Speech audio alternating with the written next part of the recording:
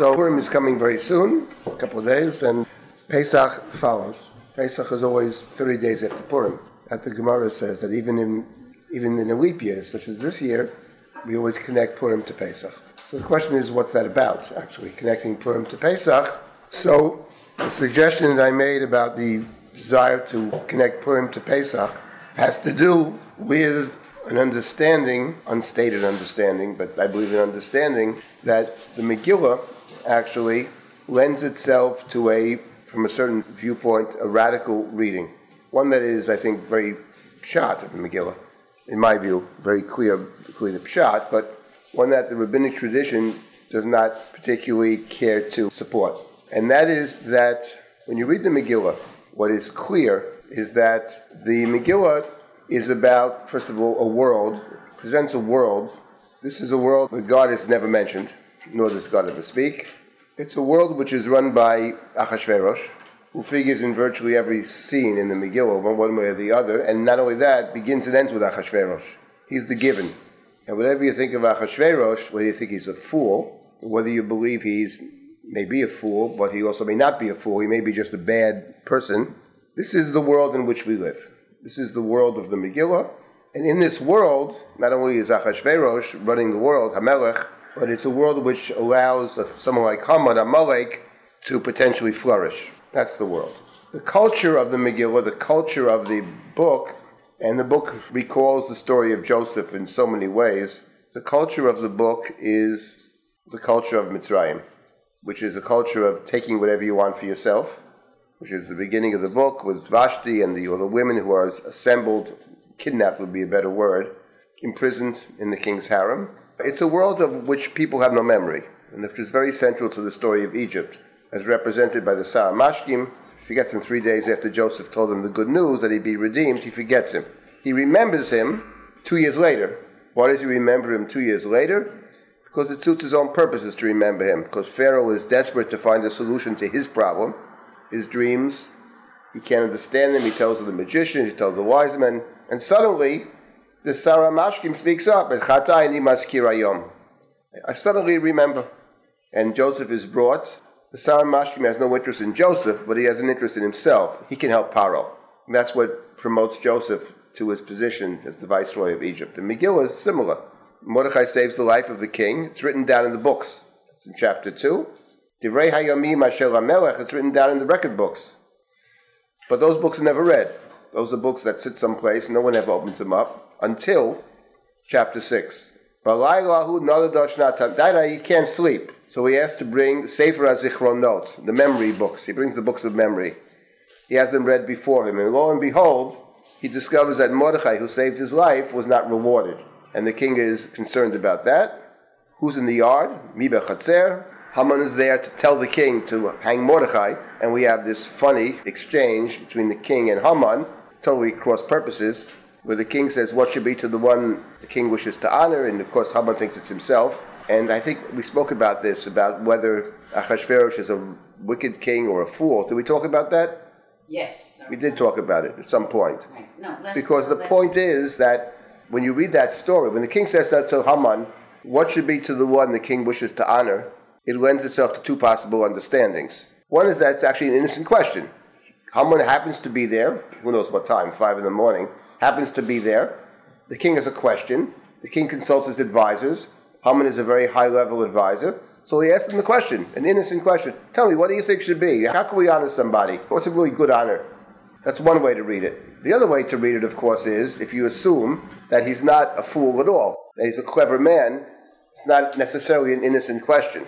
In other words, the text tells us that Haman thinks it's himself. But does the king know that Haman thinks it's himself? If the king knows that Haman thinks it's himself, then he's asking a different question. What do you want for yourself?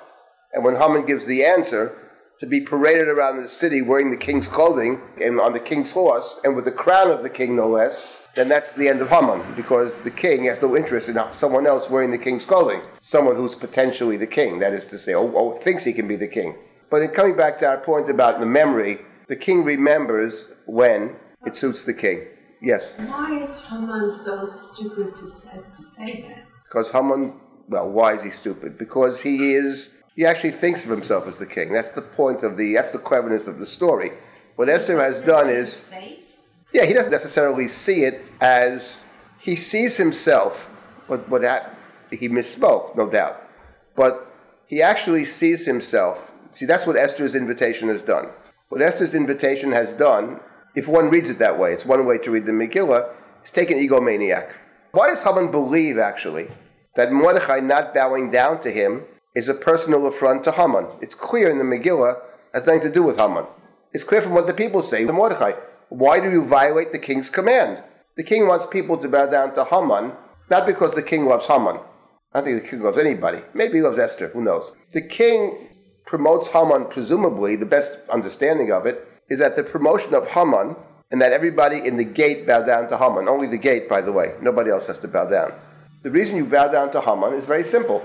The story immediately preceding it is the attempt by the two keepers of the gate, the watchers of the threshold, Shomer Asaf, to assassinate the king. So the king is concerned that the people inside the gate may try to kill him. The king is not concerned about people outside the gate. It doesn't bother him what they do. But the people closer to the king, inside the gate, which is the liminal point of the Megillah, they're dangerous. So therefore, he appoints Haman as a loyalty oath. To honor the king, you bow down to the king's puppet, which is Haman. That's clear. And that's, I've mentioned many times, that Mordechai, if he doesn't end up at the gate, doesn't have to bow down. We don't know how he ends up in the gate, but the Megillah certainly suggests that his ending up in the gate is a function of his cousin being the queen, because they only find him in the gate after she's the queen. Before she's the queen, he lives in Shushan Habira. Ish Yehudiya Yab Shushan Habira. It sounds like he put himself in the gate. And when you put yourself in the gate, you are obligated to abide by the king's rules. And one of the rules happens to be to bow down to Haman, which Mordechai refuses to do. That's Mordechai's red line. Presumably for one of two reasons. Either because the bowing there is not just respect. It's korim u'mishtachavim. It has the form of worship. Korim u'mishtachavim u'Haman. And because the particular person that the king commands everybody to bow down to happens to be Haman, who is Agagi. He's Amalek. And that's Mordechai's red line. He's not bowing down to Amalek because he's a Jew. And bowing down to Amalek is disrespecting God. You can bow down to anybody else in the Bible. It's not a problem. In any event, so being in the gate is what causes the problem.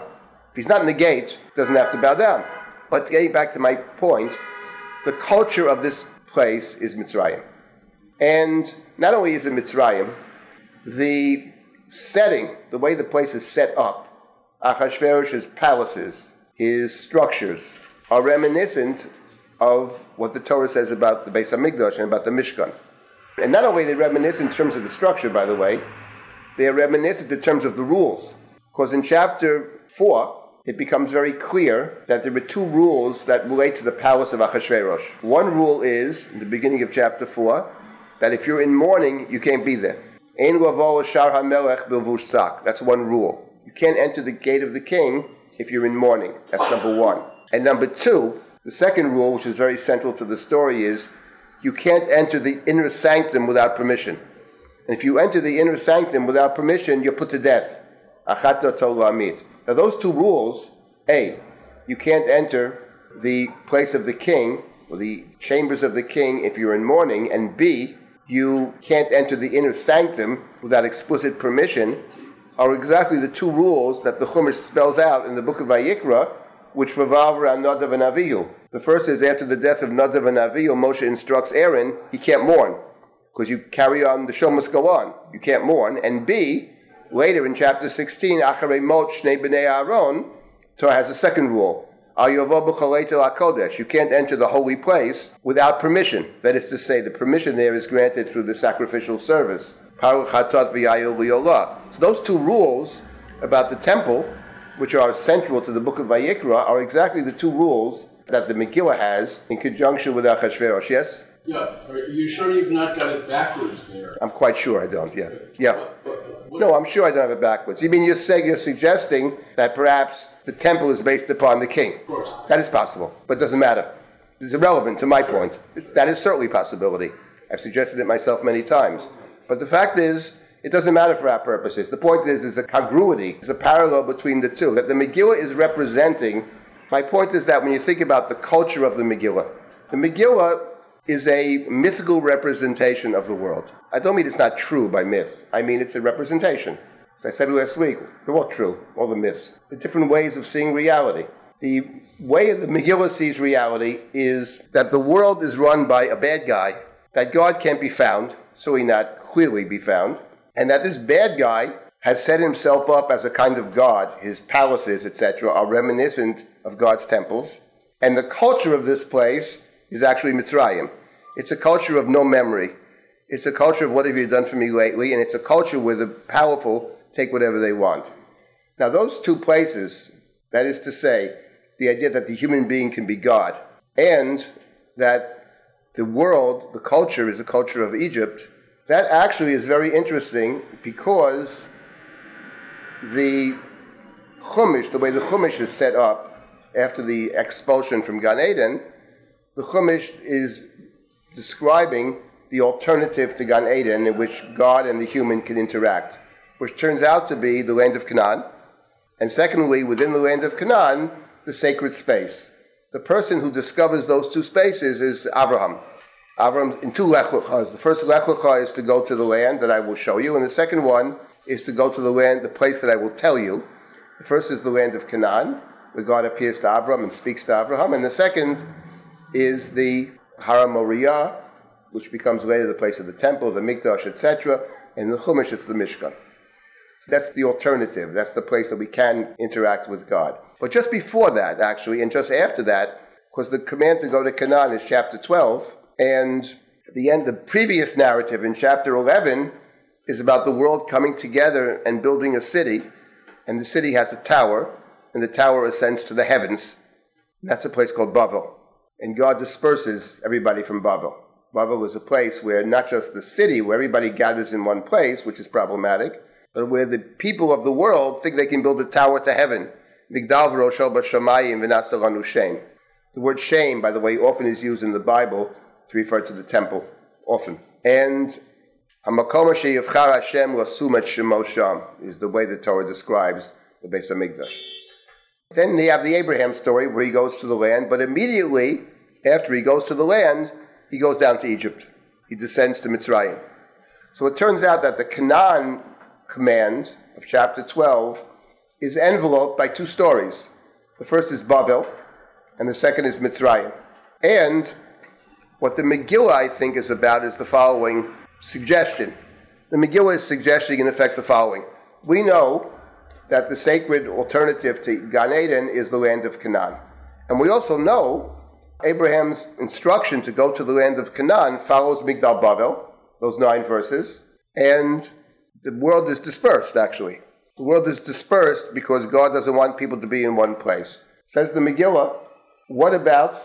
The Megillah has a very simple point. What if, in fact, we never left Bavel? We're still in Bavel. How can we be in Bavel? Everybody speaks a different language. So the Megillah says, okay, it could be 127 languages. Make 128, because the Jews also have their own language, even though they have no state. The Chayudim Kilshonam, right?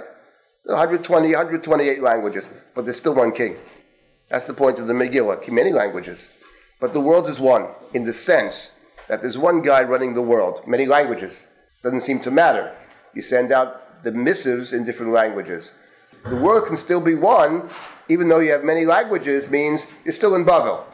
What about if you're still in Bavel? And the Megillah says further, and let me tell you something, the culture of Bavel and the culture of Mitzrayim actually are very similar. Because what Bavel says is, I am God. And what Mitzrayim says, I'll take whatever I want. And those are not identical, but they're certainly connected, because you can certainly see where one might lead to the other. There's someone who feels, I am God, can take whatever he or she pleases to take. So that's the Megillah. That's the world of the Megillah. The world of the Megillah is, what about if you're living in Egypt? And what about if you're staying in Egypt, which is Bavel? You're never going to get to the land, and you're never going to leave Mitzrayim. So, if that were the case, then the Megillah, of course, raises the question, how does one function in such a world?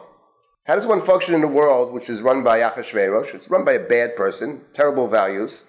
You're in Bavel, you're in Mitzrayim. Can you be a good human being? Can you be a Jew? That's the question the Megillah is posing, okay?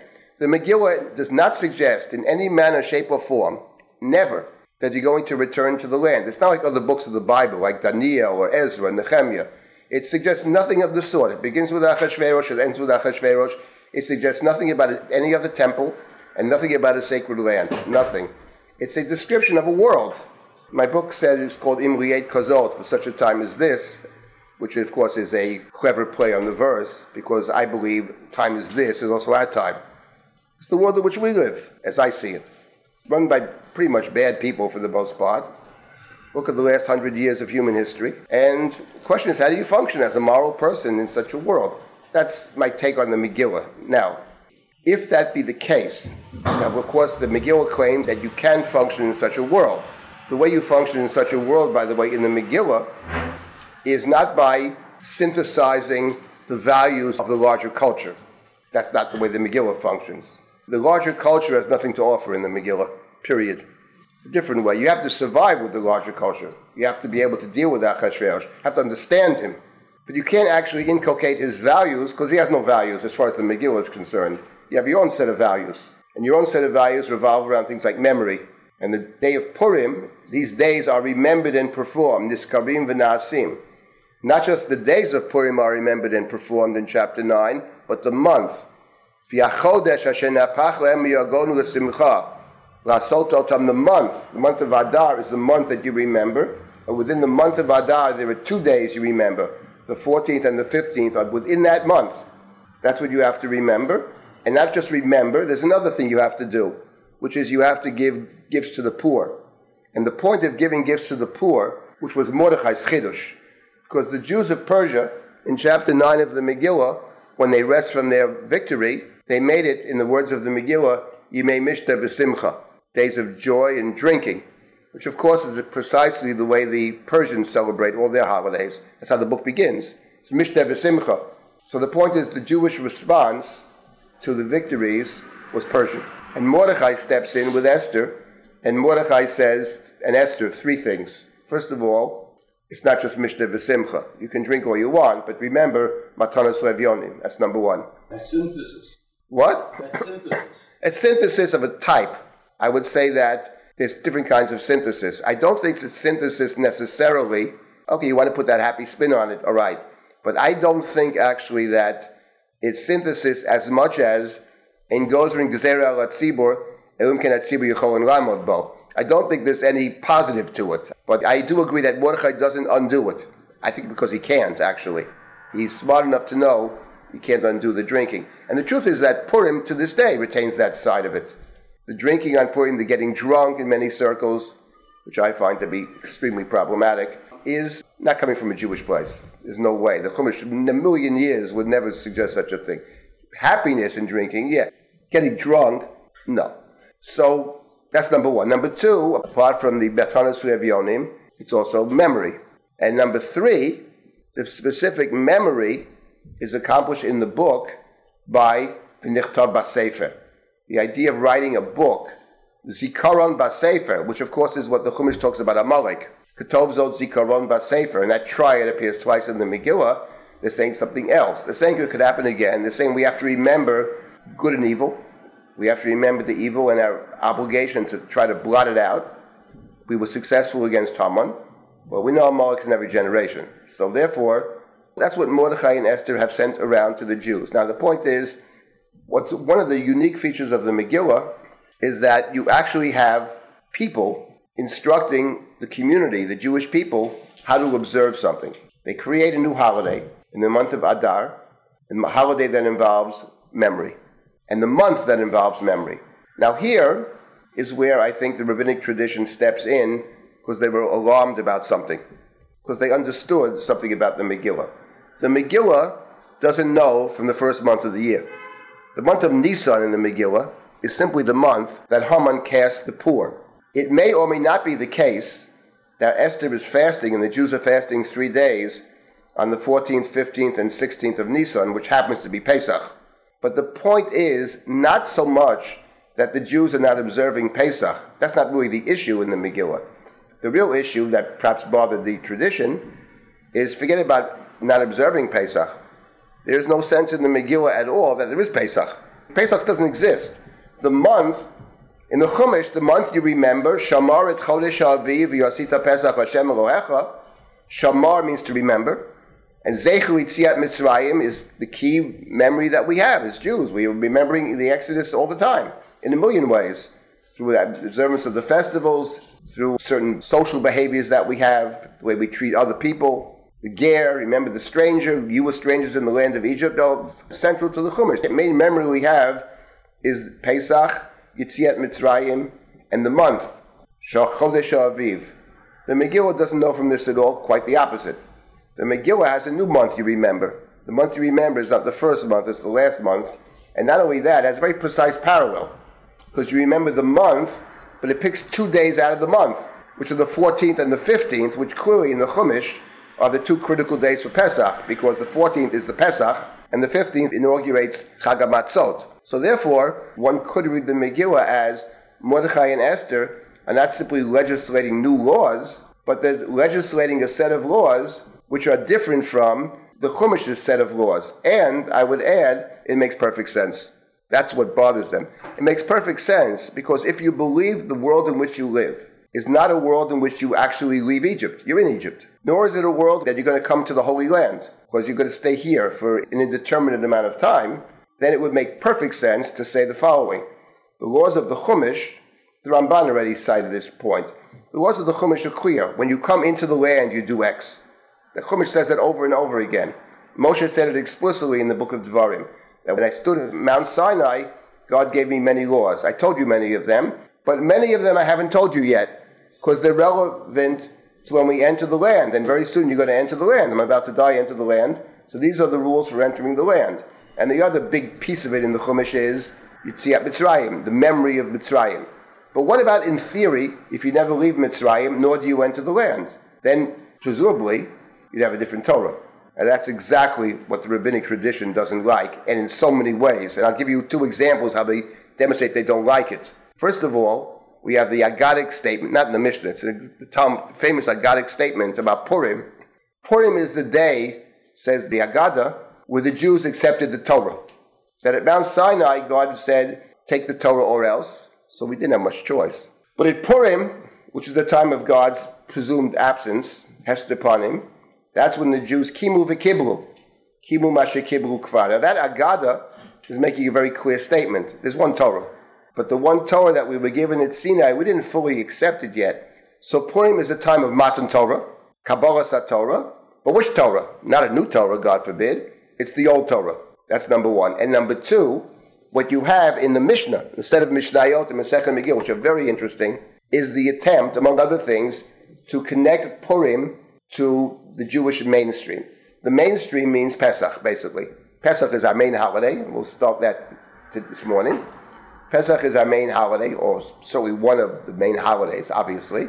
And not just is it adjoining Purim to Pesach, not only does the tradition say, make sure you put Purim before Pesach, connect it to Pesach, not only that, but the very way in which Purim gets constructed by the Mishnah is very interesting. The Mishnah, Masechet Megillah, basically, the key mitzvah for Purim for Masechet Megillah is Kriyat HaMegillah.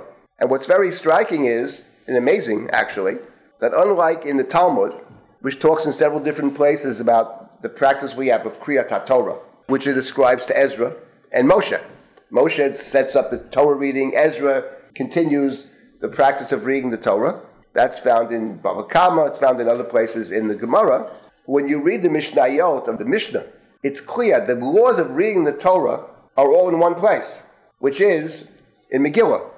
Masechet Megillah is where you have all the laws of Kriyat HaTorah, as if to say that the practice of reading the Torah is connected to the Megillah. The Megillah is an example of reading Tanakh. It's not Torah. In other words, when we read the Torah, public reading of the Torah. So what do we read? So we have Tanakh, Torah, Nevi'im, Ketuvim. Our public readings are only from the Torah, and the Haftorah is always from Nevi'im. There isn't a Haftorah from the Ketuvim. So we read Nevi'im and we read Torah. We don't read Ketuvim, actually. Maybe at one point in time, there probably was a practice at one point in time on Shabbos afternoon to read Ketuvim. But that practice has been lost, if it ever existed. But we do read Ketuvim because the Megillahs are Ketuvim, and the Megillah is Megillat Esther. So my point is that the Mishnah, what the Mishnah attempts to do, is to take Purim and to say, fundamentally Purim is a mainstream holiday. Because how do you observe Purim in the Mishnah?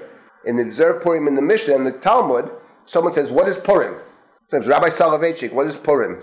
Purim is a kiyum of Kriyas HaMegillah. Sudas Purim. Sudas Purim is connected to Mishloach Manot, because you have to send gifts, and that's probably food to people, so they can have a Suda.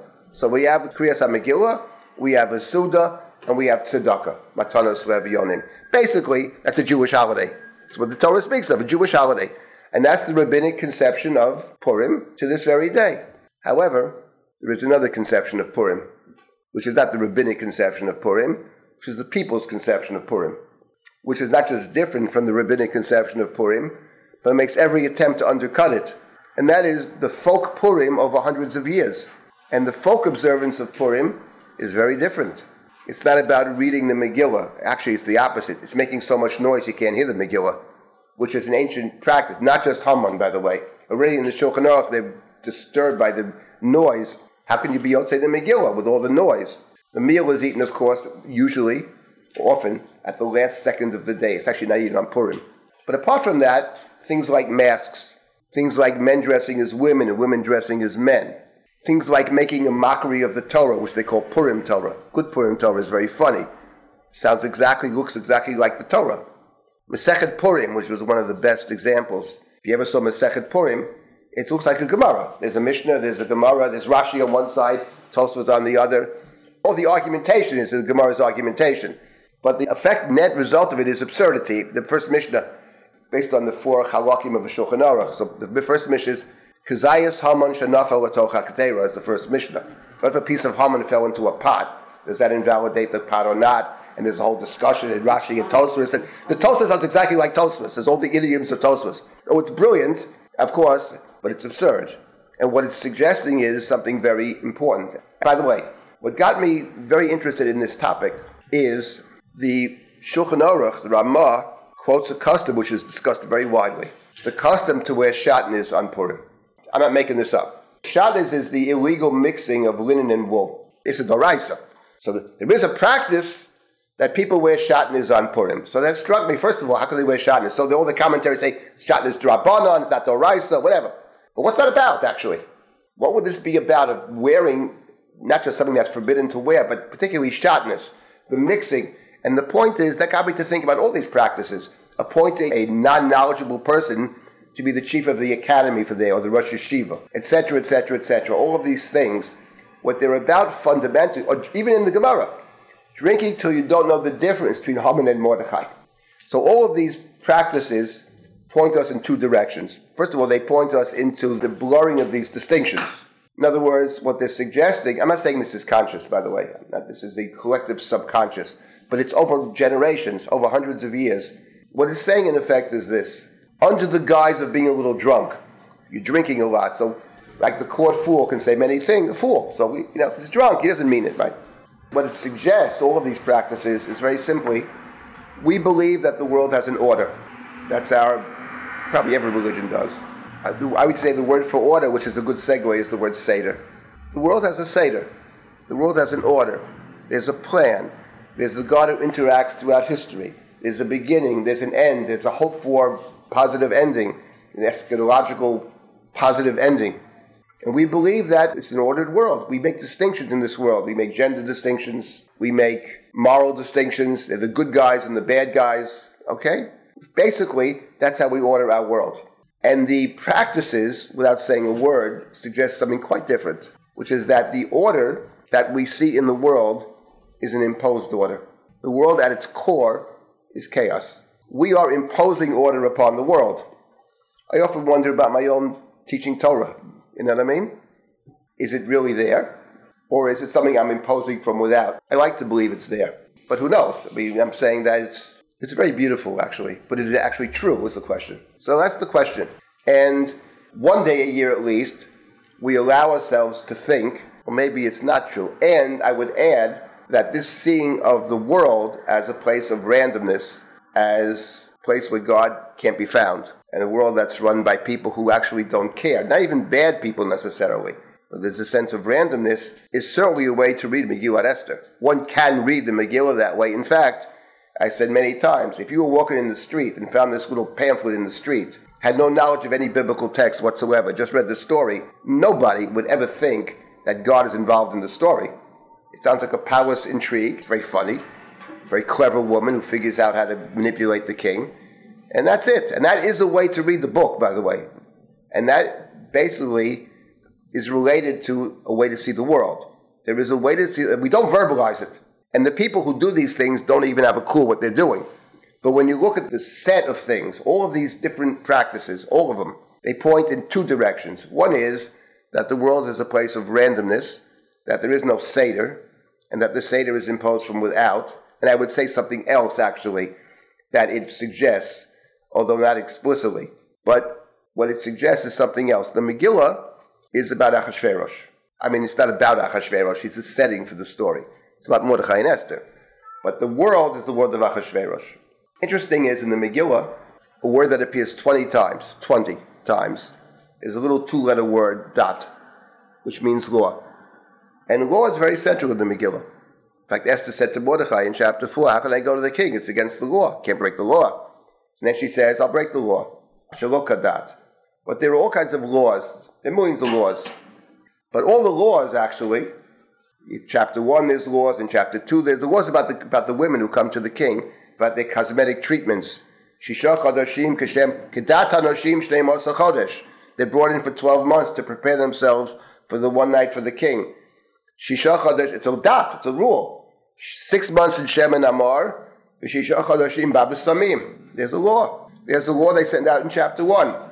Man is king of the castle. Soreh beveito. There's a law in chapter 3. Kill all the Jews. There's a law in chapter 8. There's going to be a war, and I support the Jews. There are all kinds of laws in the book, okay? Point is, but all the laws point to one thing. All of the laws. They're all about one person. There are all kinds of laws, but basically they're only one law. What will please the king, or what the people believe will please the king. That's Achashverosh, that's his laws. The Megillah, I think, people, under the guise of being drunk, are implicitly raising another question. That's true of Achashverosh. What about our laws, actually? What are they about? What about our teachers? What about our Rabbis? Is it about us or is it about them? It is a question, I will say, I confess. I ask that question all the time. Every time I open up a newspaper and read something else about the so-called laws. Are they a way to control people, or are they actually a way to get to a deep truth? So I like to believe that at least some of our leaders, past and present, really, L'Shem Shamayim, really believe, Emunas Chachamim, you know? But every so often, you read something and you have to question, I do at least, is that where it's coming from? Or is it coming from some, consciously or unconsciously, coming from some other place? So that's the second thing, because the practices of Purim are not just practices that express or reflect chaos. They are practices that actually undo the halacha. No, making noise during the Megillah, right, is not just about a practice. It's about destroying the mitzvah. Because if you make noise during the Megillah, you can't be yotzei the mitzvah. Eating the meal of Purim at the last split second of the day basically undoes the mitzvah. Eating the meal of Purim once Purim is over. Giving tzedakah to anybody who asks you, rich or poor or whatever, called poshet yad, essentially is contradictory to the idea of supporting those in need. Support anybody who comes, called poshet yad. It can be understood otherwise, but my point is, it certainly lends itself to that possibility, and it's certainly true, that in the Megillah, the dot of the Megillah, the law, sometimes I wonder, the more laws, the less law. I remember sitting in Israel once where there are a million laws. There's so many rules. Try to open a bank account there. They've got 10 million rules. And I'm sitting there in a restaurant with a big sign, no smoking. And underneath the sign is this guy puffing away like crazy. No one says a word. The law's up there, you see. But down here, we don't have law. So that's the million laws. So you got to wonder about all the rules and the laws, etc. Is there actually law? Is there actually justice or not? My point is that to interpret the Megillah this way, you won't find a commentary. You won't find the Ramban saying that the Megillah is a set of random behaviors. But you will find commentaries who say it all the time, namely the Jewish people, who consciously or unconsciously, it's exactly what they're saying, that this is a book in which things happen. Yes, and that's very frightening. Because the point is, if you believe that I'll make a simple point, and then we'll move on. I could talk about this forever, by the way. Let's take a very simple thing. The Megillah has Haman, call him Amalek, out to kill all the Jews. Out to kill all the Jews. Because they are, first of all, it's a good opportunity. They're scattered throughout the land. Amalek likes the weak. Pick on the weak. And he's an egomaniac, whatever it is. So now the question is, so all the Jews are going to be killed. And let's not forget, they almost are killed. It's only through Esther's intercession, and even after she intercedes with the king, even after Haman is killed, by the way, the king has no desire, and he's not thinking about revoking the decree. When Esther begs the king to revoke the decree, wicked Haman's wicked decree, the king's initial answer is, I can't do it because I've done so much for you, he says. I've given you the house of Haman, I made, right? Because now I tell you what, you do whatever you want. I can't revoke that decree. So the king, if he's not requested by Esther, has no intention of revoking the decree. All the Jews will be killed. Haman's dead. He has no interest. He's not even an anti-Semite, by the way. Well, why bother? That's all. He doesn't care. Who cares? So that's how close we came. When Esther appeals to the king, by the way, she doesn't appeal to the king with any kind of moral claim. Yeah, she says wicked Haman did it. She says something very different to the king in chapter 8, which is very important, because she understands the king. She says to the king, I'll put it in our terms, if you kill my people, I'll be a very unhappy playmate. That's exactly what she says to him. That works, actually. You know what it reminds me of? Lahavdil? I'll tell you what it reminds me of. It reminds me what Moshe Rabbeinu says to God after the Ego. Moshe says to God, not they're such a wonderful people. He doesn't say that. He says, God, these are my people. God says, I'll send my angel with them. I'm not going with them. Forget it. I'm not going with them. Says Moshe, are you going with me? Oh, with you, of course. Of course I'm going with you. Of course I'll go with you. Says Moshe, I'm glad you're going with us. So Moshe says. It's exactly what he says. That is to say, I go with them. You want to come with me? Then you come with us. Says God, I'll do this also. Read the psukim. That's exactly what it says. Because I like you. It's exactly the Megillah.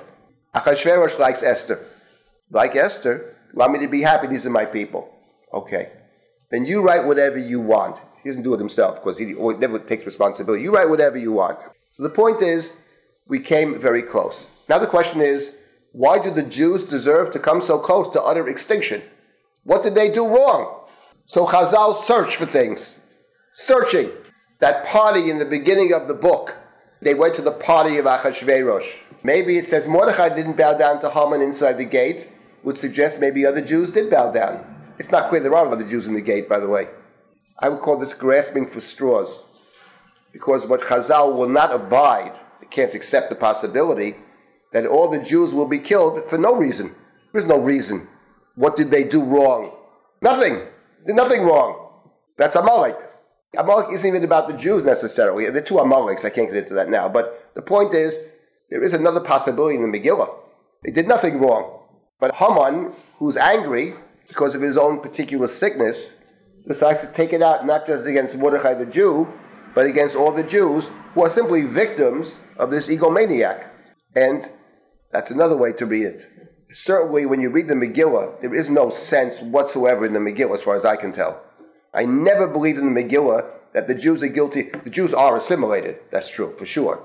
But the idea they've done some kind of crime which merits this terrible punishment is certainly not a very plausible reading of the Megillah, and certainly the other reading is a better one. So that's the randomness. You get caught someplace, it's not your fault. Yes, my friend. Just putting a point that you make with constancy together with what you just said, we see no indication in the Megillah that the Jews are keeping the Torah whatsoever. We don't, that's right. So they're subject to randomness. That's Rambam. That's a way to read it. We also see no evidence in the Megillah that Queen Esther observes the Torah in any sense, prior to the sending out of the message. I argue that Mordechai and Esther do observe the Torah, but it's a different Torah. I think there's a different Torah in the Megillah, one that the rabbinic tradition overall is not crazy about. And I would say that, 1 second, Avra, I'll take you a second. And I would say that in the Megillah, I would just say at one point about the Megillah, I spoke at Shabbos somewhere, I mentioned this particular point, about Mordechai and Esther. Mordechai, actually, I would call him the steadfast Jew. The term that the Megillah uses for Mordechai, more than one time, is the expression, Uvechol Yom Vayom. Mordechai is a Jew who is a B'kol Yom Vayom. Every day it says Mordechai would go and check up on Esther.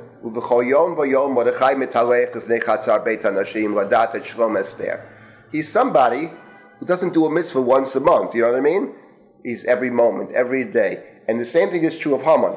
And he refuses to bow down. And the people in the court, Haman doesn't realize he's not bowing down. Haman has no idea. Mordechai doesn't go in front of him, I'm not bowing down. Haman has no clue he's not bowing down. Mordechai just avoids him. He doesn't start trouble, he avoids him. The problem is the people in the court. They tell Haman. And they go to Mordechai,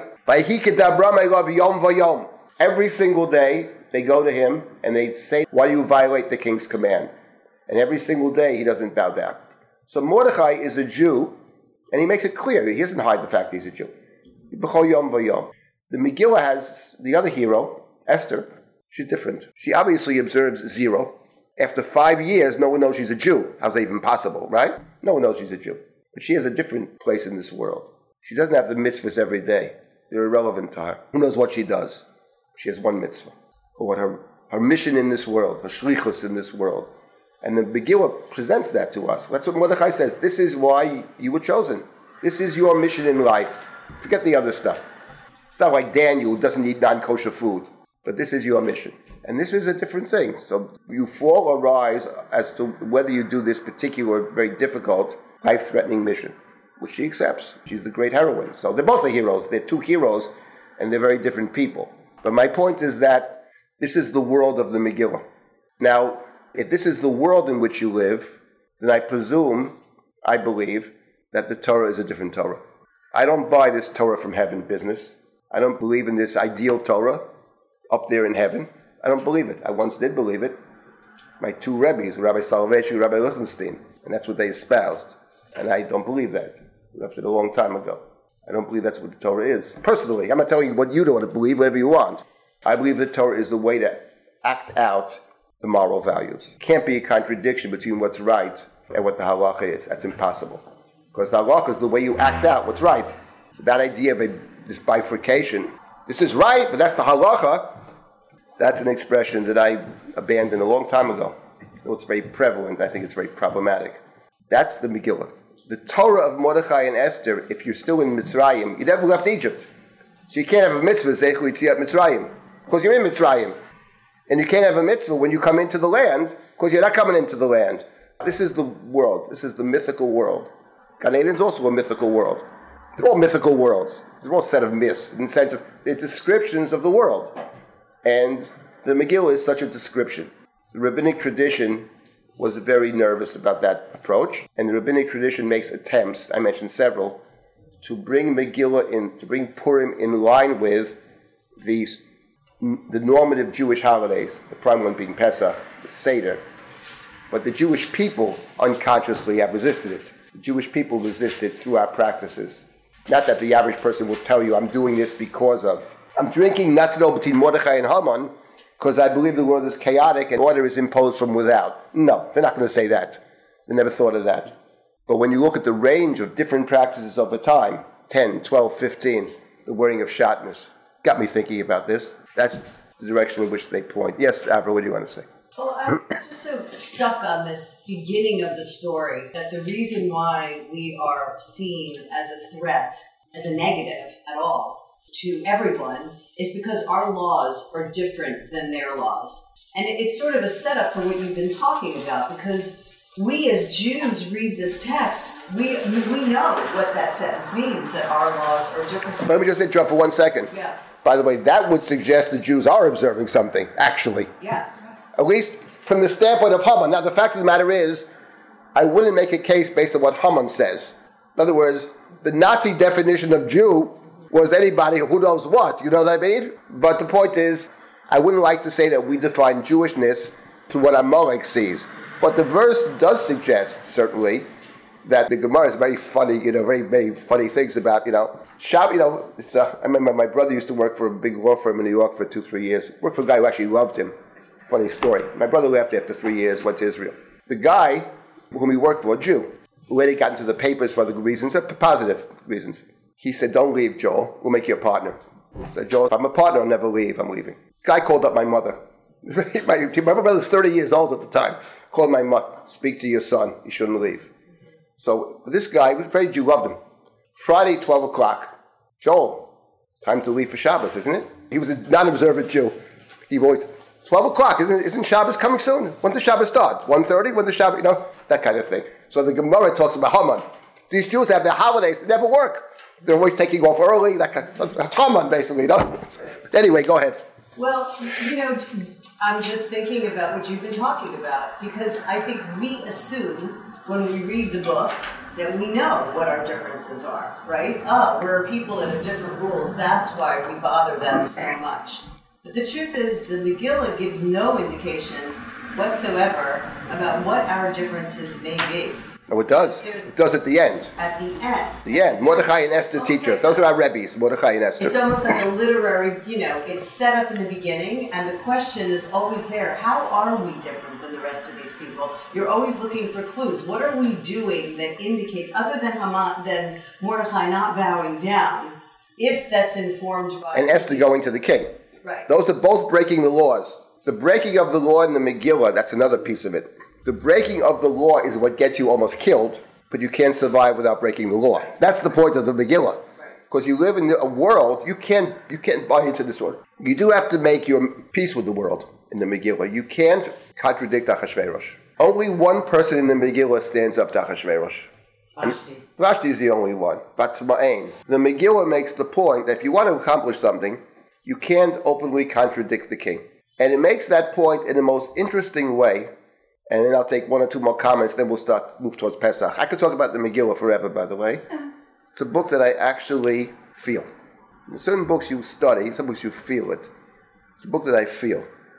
In certain books, I feel Bereshis. I feel Shmuel. I feel it. You know what I mean? One of my kids is very musically, incredibly talented. Didn't really study anything.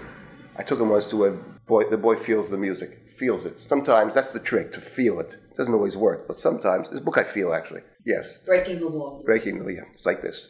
The point of the book recalls the Joseph story in many places. Many places recalls the Joseph story, but it recalls it in highly significant ways in a few places. And one of the places is, one of the key stories, obviously, is when Mordechai refuses to bow down to Haman.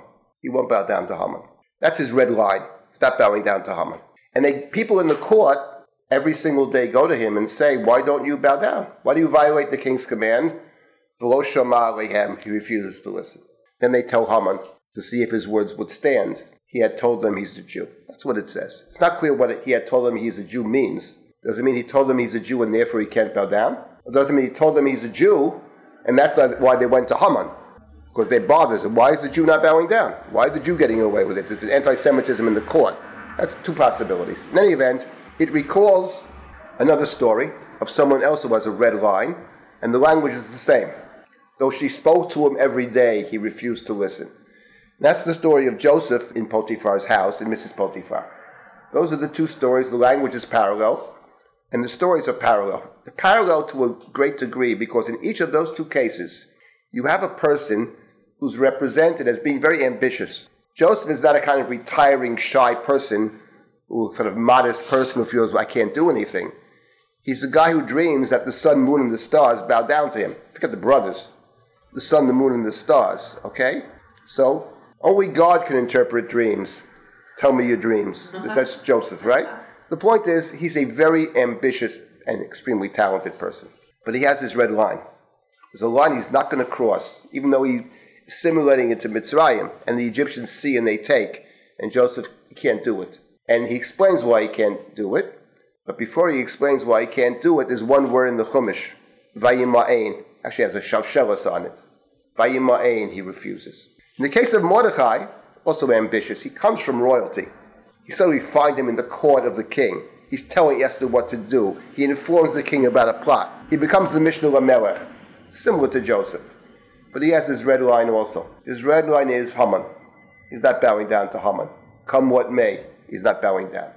Now what's interesting is, the second story recalls the first story. Though they spoke to him every day, right? But what is missing in the second story is one word. Vayima'ain. The Megillah writer does not say Mordechai refuses Vayima'ain Mordechai. It doesn't say that. It says he didn't bow down. But the Megillah has not forsaken the word Vayima'ain. Because the word Vayima'ain appears in chapter 1. Vatzma'ain hamalka vashti. The only person who actually says, I'm not doing it because I'm not doing it, because I'm not going to degrade myself by being paraded in front of you drunken guys. I'm not doing that, okay? Whether she's fully dressed or not is irrelevant. She can be fully dressed, it's exactly the same thing. Not exactly the same thing, but it's similar. She's being paraded as an object in front of his boys, and she's no interest in that, and she says, I'm not doing it. Vatmain. So that doesn't end her up in a good place. I mean, we don't know what happens to Vashti. Maybe she simply is divorced, maybe she's killed, we don't know. But the fact of the matter is, it sounds like he just gets rid of her, doesn't kill her.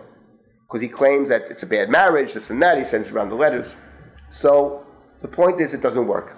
I'm not saying that you can't fight Achashverosh. If you want to get something, you have to pretend that he is okay, and that the blame lies elsewhere. Who's the wicked person who would do it? Haman. Everybody knows that Haman has no power. He's wicked, but he has no power. So that's the world in which you live. You have to pay lip service to Achashverosh, but you can't actually buy his values. And that's the way the Megillah functions. So the question is, we do have our own Torah there. In other words, Mordechai and Esther are our Rabbis in the Megillah, and they teach the people what are Jewish values. Memory being one of them, and reaching out to everybody, inclusion is the second one, right? The Megillah does suggest, by the way, that the Jewish people, now it's not exactly the same, but it would certainly suggest that the Jewish people are beneficiaries of other non-Jewish people who want to help us. Rabbi aretz mityahadim, however you understand that. So it's not a little club that's limited just to biological Jews. That is true. But these are the values the Megillah suggests. It's very unclear. When Haman says they have their own laws, it's very unclear what that actually means.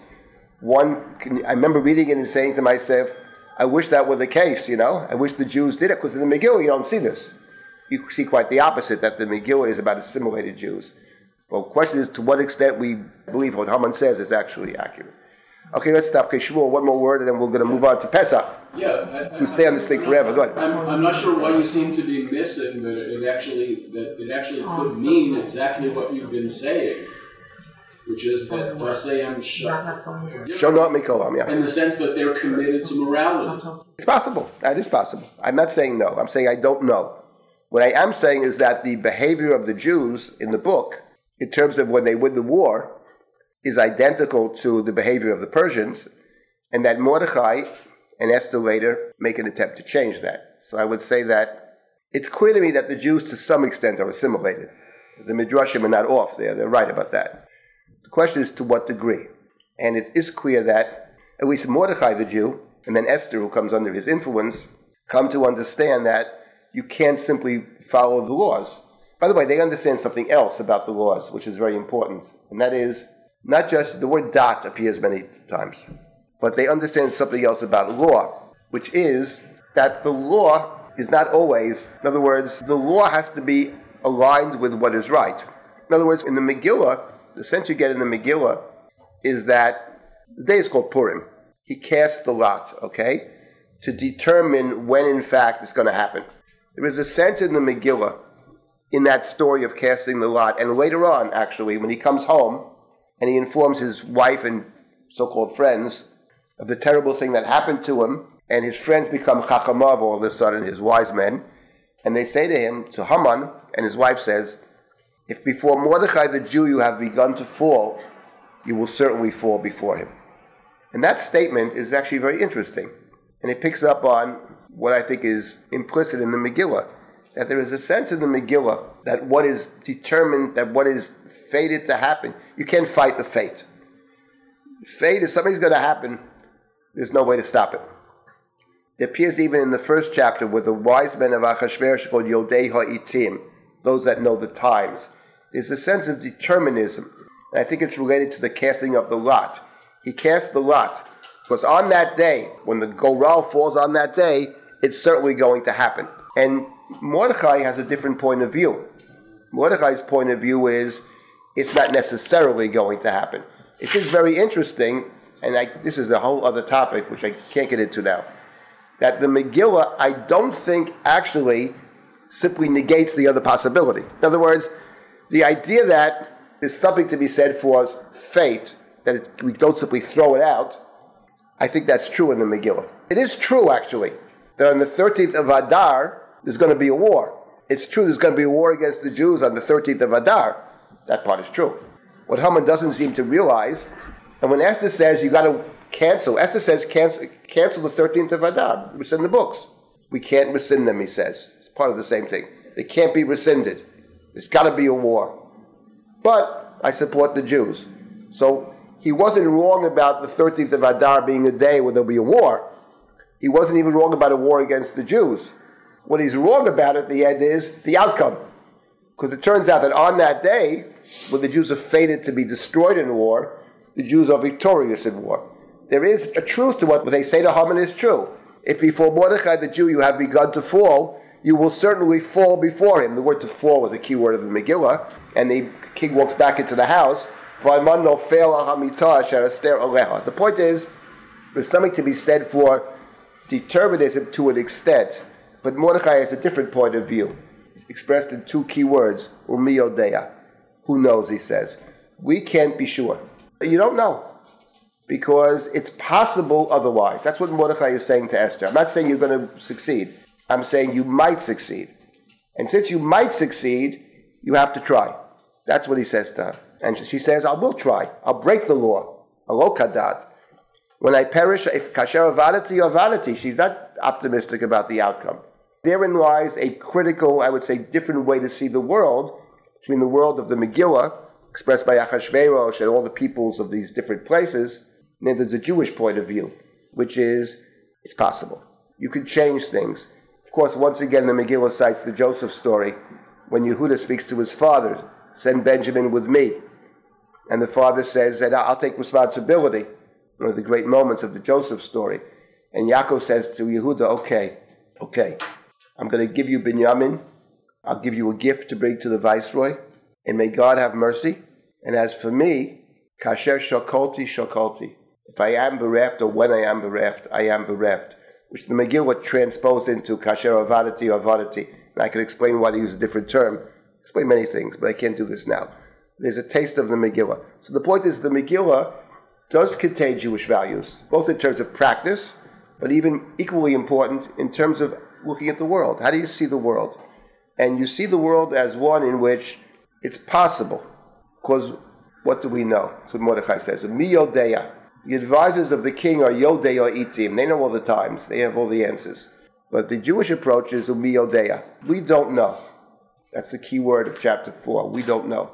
Since we don't know, we make the attempt. Not because what I told you was on my wife's desk, Clarence Jordan, the evangelical preacher from the 40s. Faith is not believing it will turn out well. Faith is doing the right thing despite the consequences. That's exactly the point. That's the Megillah, basically. Umi yodeya. Okay, I got to stop. Okay, yes, Sandra, what is it? Quick question. So you said that Esther and Mordechai are, in the end, are our Rebbes. Yes, they are. It's really not even at the end because we learn the Mi Yodeya and the I have to do what's right, regardless of consequences, right in the middle in chapter 4. But you said there were two things that primarily... That's true, but in chapter 9 they actually send letters out to the Jews. Right. So the Rebbes are sent directly teaching us. And the other, yes, it's true, earlier we learned from them by reading the book. But the action itself. But the actual teaching of us is in chapter 9. Okay. So the two, and you said that there are two primary things that we learned from them. The second you said was inclusion, because you have to include everyone. And what would have been the first one? If you memory. Memory. Memory is central to the book. The days of Purim are days we remember. It's exactly, in the Chumash you remember Yetzias Mitzrayim. In the Megillah you remember Amalek, basically. It's Amalek, and it's, I would say, perhaps, what allows Amalek to function. Amalek attacks us at moments of weakness. Now, there are different kinds of weakness. There's physical weakness, and there's also spiritual weakness. The Haftorah that we read this past Shabbos, Parshas Zachar, is about spiritual weakness. It's about King Saul's inability to confess. That's what it's about, actually. And that's what the Haftorah is about. It's about remembering Amalek, but it's about remembering those kinds of things that are grounds for Amalek to be able, or opportunities for Amalek to attack us. Okay, thank you. Okay, stop. Yes, okay. Let us now, so I mentioned that... Is Pesach now? Yeah, now we start to move to Pesach. Look, we can spend a lot more time in the Megillah. What can we do? I mentioned that the Megillah, actually, in describing this world, is the world of Bavel and the world of Mitzrayim put together.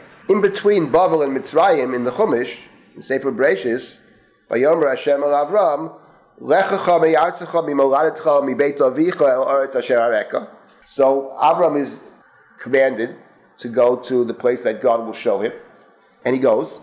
Takes his family with him. He goes to the land of Canaan. He builds a Mizbeach in Shechem, another one between Beit El and Ai. And then the Chumash says there's a famine. V'hira'av ba'aretz, and Abraham goes down to Mitzrayim. Before he gets to Mitzrayim, he says to his wife Sarai, going to a bad place, say you're my sister, in order that it go well for me and I live. And we know what happens in Mitzrayim. Sarah's taken by the king. Who knows how much time she's there. And it says, Vayinaga Hashem at the Paro, that God brought plagues upon Pharaoh. Nigaim Gedolim v'et Beito, many great plagues. And that Pharaoh then goes to Abraham and says, why do you say that she's your sister? She's your wife. Now take her, take your possessions, and get out. So Abraham is thrown out of Mitzrayim with his wife and with many possessions. That's the story that's the first time we actually have what we call Yetziat Mitzrayim. And that story of Yetziat Mitzrayim, of going down to Egypt in a famine, which is the way the Jews go down later to Mitzrayim because of a famine, and about being abused in one way or another by the Pharaoh, and about being thrown out of the land, and about God bringing the plagues, right? All of that is essentially parallel to what we read later in the story of the Exodus. It goes actually beyond that. The one who points this out, among others, is the Ramban. It's found in the Medrash already. The Ramban made a big point of this. Masa Avot Siman Labanim. He talks about that at length. I would add to what the Ramban says, which is the plain reading of the Chumash. You don't need the Ramban for this. So I would add something else the Ramban does not say, which is the following. That the experience of Abraham in the land of Egypt, which is in chapter 12, is the basis for the covenant of chapter 15.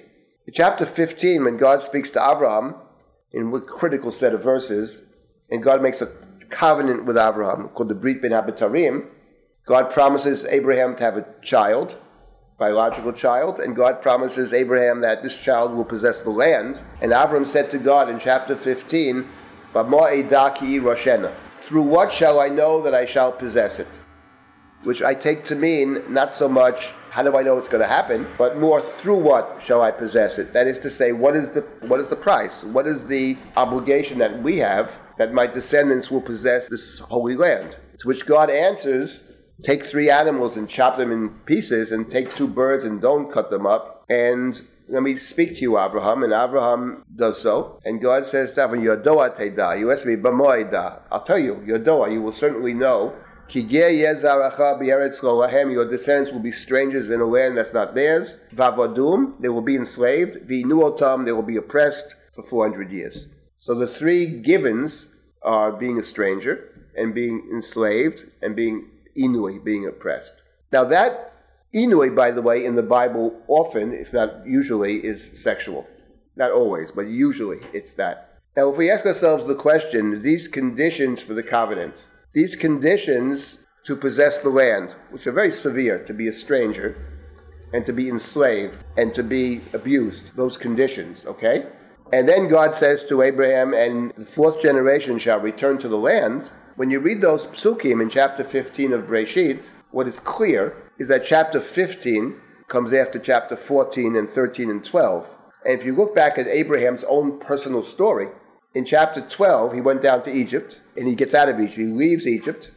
God said to Abraham, your descendants will leave with a lot of possessions, which is what Abraham does in chapter 12. And then in chapter 14, he comes back in 13, and in 14 you have the Battle of the Kings, where Abraham symbolically possesses the land of Canaan. Malki Tzedek says, you have fulfilled God's plan in creation. So what you have in the Abraham story is the descent into Egypt in chapter 12, and the symbolic conquest of the land in chapter 14. What you have in chapter 15 is a covenant not related directly to Avram himself only, but primarily related to his descendants.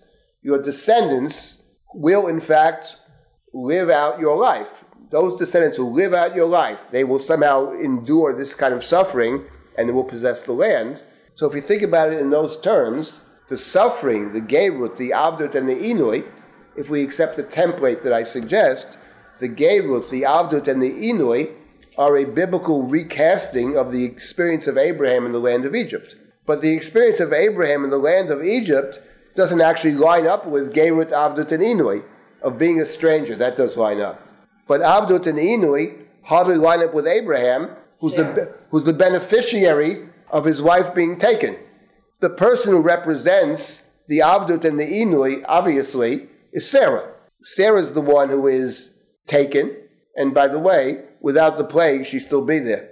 And of course, the Inui is clear. The Inui is the sexual. So the point is, Sarah's experience in Egypt is recast in chapter 15 as Gerut, Avdut, and Inui. But Gerut, Avdut, and Inui are the terms the Torah uses in the beginning of the book of Exodus in chapter 1 and 2 to describe the experience of Israel in the land of Egypt. So the point is that it's a way of linking, the Ramban didn't see this piece of it, but it's a way of tying together those two stories, that Abraham going down to Mitzrayim and leaving Mitzrayim, actually, and the suffering of at least Sarah in Mitzrayim. Abraham doesn't suffer in Mitzrayim. In fact, it's the opposite. He's actually a beneficiary. One might say, one could accuse him, if one wishes to do so, of aiding and abetting the crime. Now, we shouldn't accuse our father Abraham of aiding and abetting the crime, and there's no need to accuse Abraham of aiding and abetting in the crime, because somebody has already done it. In no uncertain terms, you are aiding and abetting the crime. And you continue to behave the same way, my good friend. Who said that to him? His wife. It's exactly what she said. Exactly what his wife says to him. Chamasi alecha. Hamas is a powerful term. The wickedness is on you, she says. You've been doing this to me from the beginning. It didn't start now. Chamasi alecha. You treat me like garbage. Vaikal. I am light in her eyes and light in your eyes, is what she's saying. And we remember when Abraham left Egypt, what does the Chumash say? V'Avram kaved ma'od. Ba'mikneh ba'kesef u'va'zahav. That's the problem. The problem is the overvaluing of the material resources, but the undervaluing of his wife, basically, of the human. Now the Ramban was on to that for sure, that part of it. Chot Avram. But Sarah puts it in unmistakable terms, in very powerful terms. And in fact, it's true. Because in the primal sin of the Bible, which is seeing and taking, in the first two stories of the primal sin, Gan Eden and Bnei Elohim of chapter 6, so there, the Torah describes it the same way. The woman saw that it was good and she took. The powerful sons of God, powerful ones, saw the daughters of the human, that they were good, and they took. When you come to the third story of Abraham and Sarah, Pharaoh sees and takes. But the good, the tov, accrues to Abraham. So it's true. By the way, I'm not suggesting for a moment that was Abraham's intention. Don't get me wrong. His intention is she shouldn't be taken. That's clear. But the fact of the matter is, intention or no intention, he's a beneficiary. And as a beneficiary, he is seen by his wife at least, and I think by the reader, as guilty. And that's how she sees it. And what she says is the fact that the woman that you were given, because Hagar was one of the slave women he's given slave women from Pharaoh, that this slave woman represents for Sarah that original situation in the land of Egypt. What she's saying to him is, you're continuing on the same path. Because if she makes fun of me, okay, then it means she has no regard for me, then it's your fault. The dog looks like its master. If she has no regard for me, you have no regard for me. That's the accusation over there. Which is the part that you're saying the Ramban didn't see? Ramban didn't see. I mean, he may have seen it, but he didn't write it. Okay. Ramban didn't see that the Gerut, Avdut, and Inui is a recasting of Sarah's experience in the land of Egypt. That he didn't see. Actually, when you hear it, it's so obvious. You know what I mean? Anyway, it's obvious once you hear it. But that's the point. My point is to begin our little study of Pesach. It's great because it recapitulates the creation story of man and woman together.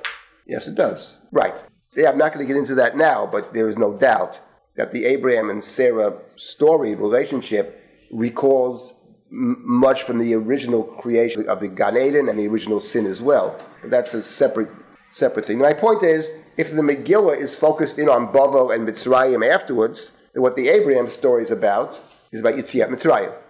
It's Pesach. If Purim is the outer story, basically, what Pesach is actually about is the story of the Exodus. Abraham's in the land, then he goes down to Mitzrayim, he has to get back to the land. It's about Abraham's ability to get back to the land.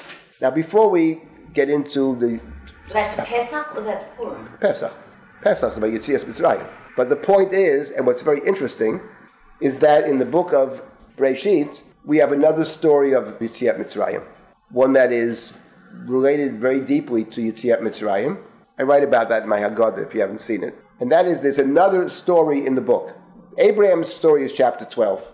I would say that the story of Abraham leaving Egypt, given what I just said, it doesn't just happen in a moment. You can physically leave Mitzrayim in a moment. But to spiritually leave Mitzrayim, that may take a lifetime. That takes a much longer time. Just as the Jews left Egypt in the beginning of the book of Exodus, or the middle of the book of Exodus. But they're still spiritually in Exodus, and the proof of the pudding is the golden calf. These are the gods who took us out of Egypt. So to leave Mitzrayim behind may take a lifetime. In fact, it may take even 2 lifetimes in the Chumash. Now, there is another story in the book of Breshit. I've spoken about this often, and I also wrote about it. And that is that the Abraham character of Abraham in Sefer Breshit has more than one foil. That is to say, there's another character, less important, obviously, Abraham's central character, but there are other characters whose behavior reflects upon Abraham, either by parallel or by contrast. And the primary one, there are 2 primary ones, but one of them is Lot. Abraham goes with Lot in the beginning of chapter 12. Vayelech ito Lot. In fact, if you look at Perek Yud Bet, you'll see that in the next verse it says Abraham took his wife and he took his nephew and he took the possessions and he took... But the first verse only mentions Lot. And Abraham went as God told him to go, and Lot went with him, and Abraham was 75 years old. What that means is that Lot is singled out in the beginning of the story as his potential heir. Abraham has no children, and Lot has no father, because Lot is the son of Haran, who died. So Lot has no father, Abraham has no children. So in the beginning of the story, if you never read it before, you presume that Lot is certainly a potential heir, and given the strong relationship between brothers and nephews and the institution of levirate marriage, you can certainly surmise that Lot might be the potential heir. We know it doesn't work out that way. We know that Lot gets lost, as it were. But what's interesting is the story of Lot in reference to the story of Abraham. And the story of Lot appears primarily in 2 places, but one main place. One is in chapter 14, when Lot is captured, and Abraham saves him. And in saving Lot, he saves all the people of Sodom that were captured and all the possessions. That's chapter 14. And then in chapter 19, there's a very long chapter about the destruction of Sodom. And in that story, Lot appears very prominently. God tells Abraham in chapter 18 that God was considering destroying Sodom, and Abraham prays for Sodom in chapter 18. Maybe they're 50 righteous, or 45, 40, 30, 20, 10, whatever. And God says, I'm going to go down and check it out. And God sends 2 messengers, 2 angels, to Sodom to check it out. And in that chapter 19, they encounter Lot. Lot actually, they're sleeping in the street, and Lot brings them into his house. That's the beginning of chapter 19. So chapter 19 is about the destruction of Sodom. It's a long chapter. And in that chapter, Lot figures very prominently. He figures in the beginning of the chapter, he takes them in. Lot is the one who was spared. He leaves with his 2 daughters who sleep with him, and each has a child, Ammon and Moab. There's a whole conversation of Lot and these malachim, etc., who direct him to go one place, he doesn't go. In short, there's a very long chapter about Lot. So what interested me, and it's one of the chapters in the Haggadah that I wrote, is this. When the messengers come into the house, they don't want to come in at first. Lot invites them in, and they don't want to come. That's chapter 19. Chapter 18 begins with Abraham inviting the 3 people, angels people, into his house. So 18 and 19 begin exactly the same way. The difference is that in chapter 18, these malachim are happy to enter his house, Abraham's house. He feeds them, etc. And they tell Sarah actually, that she's going to have a child, etc. Abraham then accompanies them on their way, and then he prays, etc. Chapter 19 begins in a very similar fashion. There are 2 messengers who come into Sodom. They're sleeping in the street, and Lot sees them, and he invites them into his home. They say, no, we'd rather sleep in the street. He insists, and they come into his house, and he gives them a meal. He says, why don't you stay here and eat, and you can get up in the morning, you can whatever. And he makes for them, umatzot afa vayochelu. He bakes for them matzah. Rashi says 2 words on that verse, umatzat haya vayochel. Pesach Haya. So Rashi says it was Pesach. So in my Haggadah, I write about a chapter on that. First of all, it's a statement which is incomprehensible altogether. It means Pesach. What does that even mean? It means the 14th of Nisan, 15th of Nisan. What in the world could that possibly mean? Obviously, it means something. So what it means is very simply, is my beloved student, says the Chumash, when you study this story over here, read this story over here in conjunction with the story of the Exodus. The story of Lot and the story of the Exodus are bound together. Pesach Haya. I began to think, 40 years ago about this, and I realized that those two words in Rashi are very important, because the story of Lot in chapter 19 has many, many, many, many references to Pesach, to the story of the Exodus. And then the question, after you see all these parallels, the question, of course, is always, here we can go wrong. Many have. What does it signify? What is the point of these parallels? That's always the key question. First, you got to see the parallels, which are many. And next week we will discuss these many parallels. But you have over here, actually, a very interesting thing. The story of Lot in chapter 19 takes place in Sodom. Lot has gone to Sodom. He goes to Sodom, by the way. Why does he go to Sodom? He goes to Sodom, yes. What initiates it is that there's a dispute between Lot's shepherds and Abraham's shepherds, chapter 13. At which point Abraham says to Lot, let there not be a fight between us, he says. We're brothers.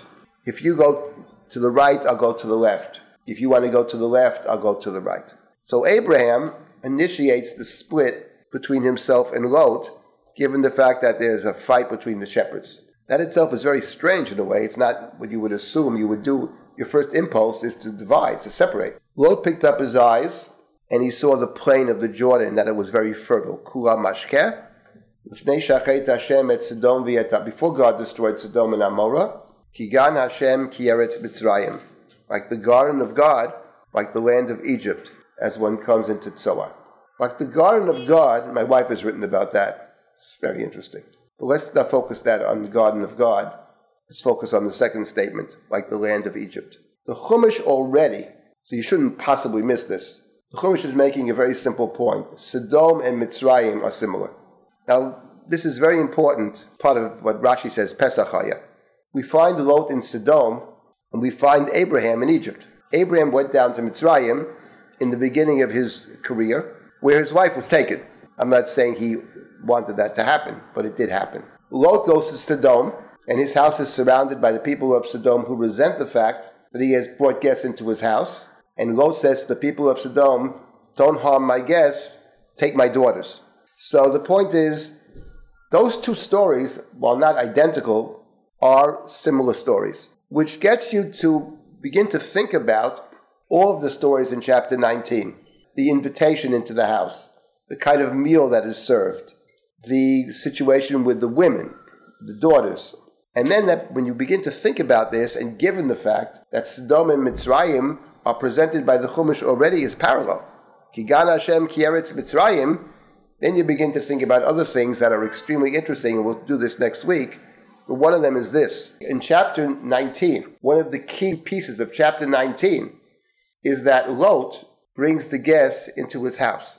And in fact, not only does he bring the guests into his house, but the people of the town try to attack him. They try to attack Lot. They're interested now in Lot.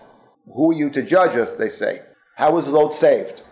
The angels bring him back into the house. They try to knock down the door. And the people of Sodom are blinded. I'll stop with this point. When you think about the parallels to the Exodus story, first of all, I know I say the obvious, but the bayit is the key place in the story of the Exodus. Paschal sacrifice is brought, right? Sela beit avot, sela bayit, right? It's brought by the members of the house, we're called the bayit. It is brought on the bayit. Ashtei hamzuzot, the house is actually the altar. And not only is the house the altar, and the people of the house are called the bayit, but there's a third rule about the Korban Pesach. V'yatem lo teitzu ish mipetach beito ad boker, you're not allowed to leave the bayit. So the bayit is the place of the sacrifice, the bayit is the altar of the sacrifice, and the bayit are the people that bring the sacrifice, right? And the bayit is the protected space. What's interesting is The Bayit, the Korban Pesach, coincides in the Chumash with the 10th plague. 10th plague, of course, is Makat Bechorot. What is the 9th plague? Darkness. So the story of Lot actually has both plagues. The story of Lot's a combination of the two plagues. It's the plague of Sanverim, which is blindness, the darkness, followed by the Bayit. In short, once you begin to see this, what got me thinking about this 40 years ago was Rashi's two words, Pesach Haya. It's a perfect example, by the way, of what is often wrong with the way people study Chumash. And that is, Pesach Haya. What does that mean? What do you mean, what does it mean? It means it was Pesach, right? I could see my teacher saying that to me. Now, part of it is the fact that I'm being generous, ignoramuses actually. But actually, what would that possibly even mean? In other words, rather than seeing this as an invitation to try to understand that the Midrashim are great teachers and teaching us something very important about how the Chumash works, but if you don't go that route, if you take it literally, you miss the whole point, and on top of it, it makes no sense, actually. What would that possibly mean? When the calendar was the 15th of the month, what would that even mean? Obviously, the Midrashim, which is they always do, are inviting us to read the two stories. That's about two words. Say, we want to read the story over here, you've got to read the other story. And after you read those two stories, says the Medrash, come back to me, and we'll discuss what it actually signifies. Now, it signifies something very important. So next week, we'll start with this, with Lot, which is another example of the Exodus. There actually are Exodus stories before the Exodus. There are three of them, actually.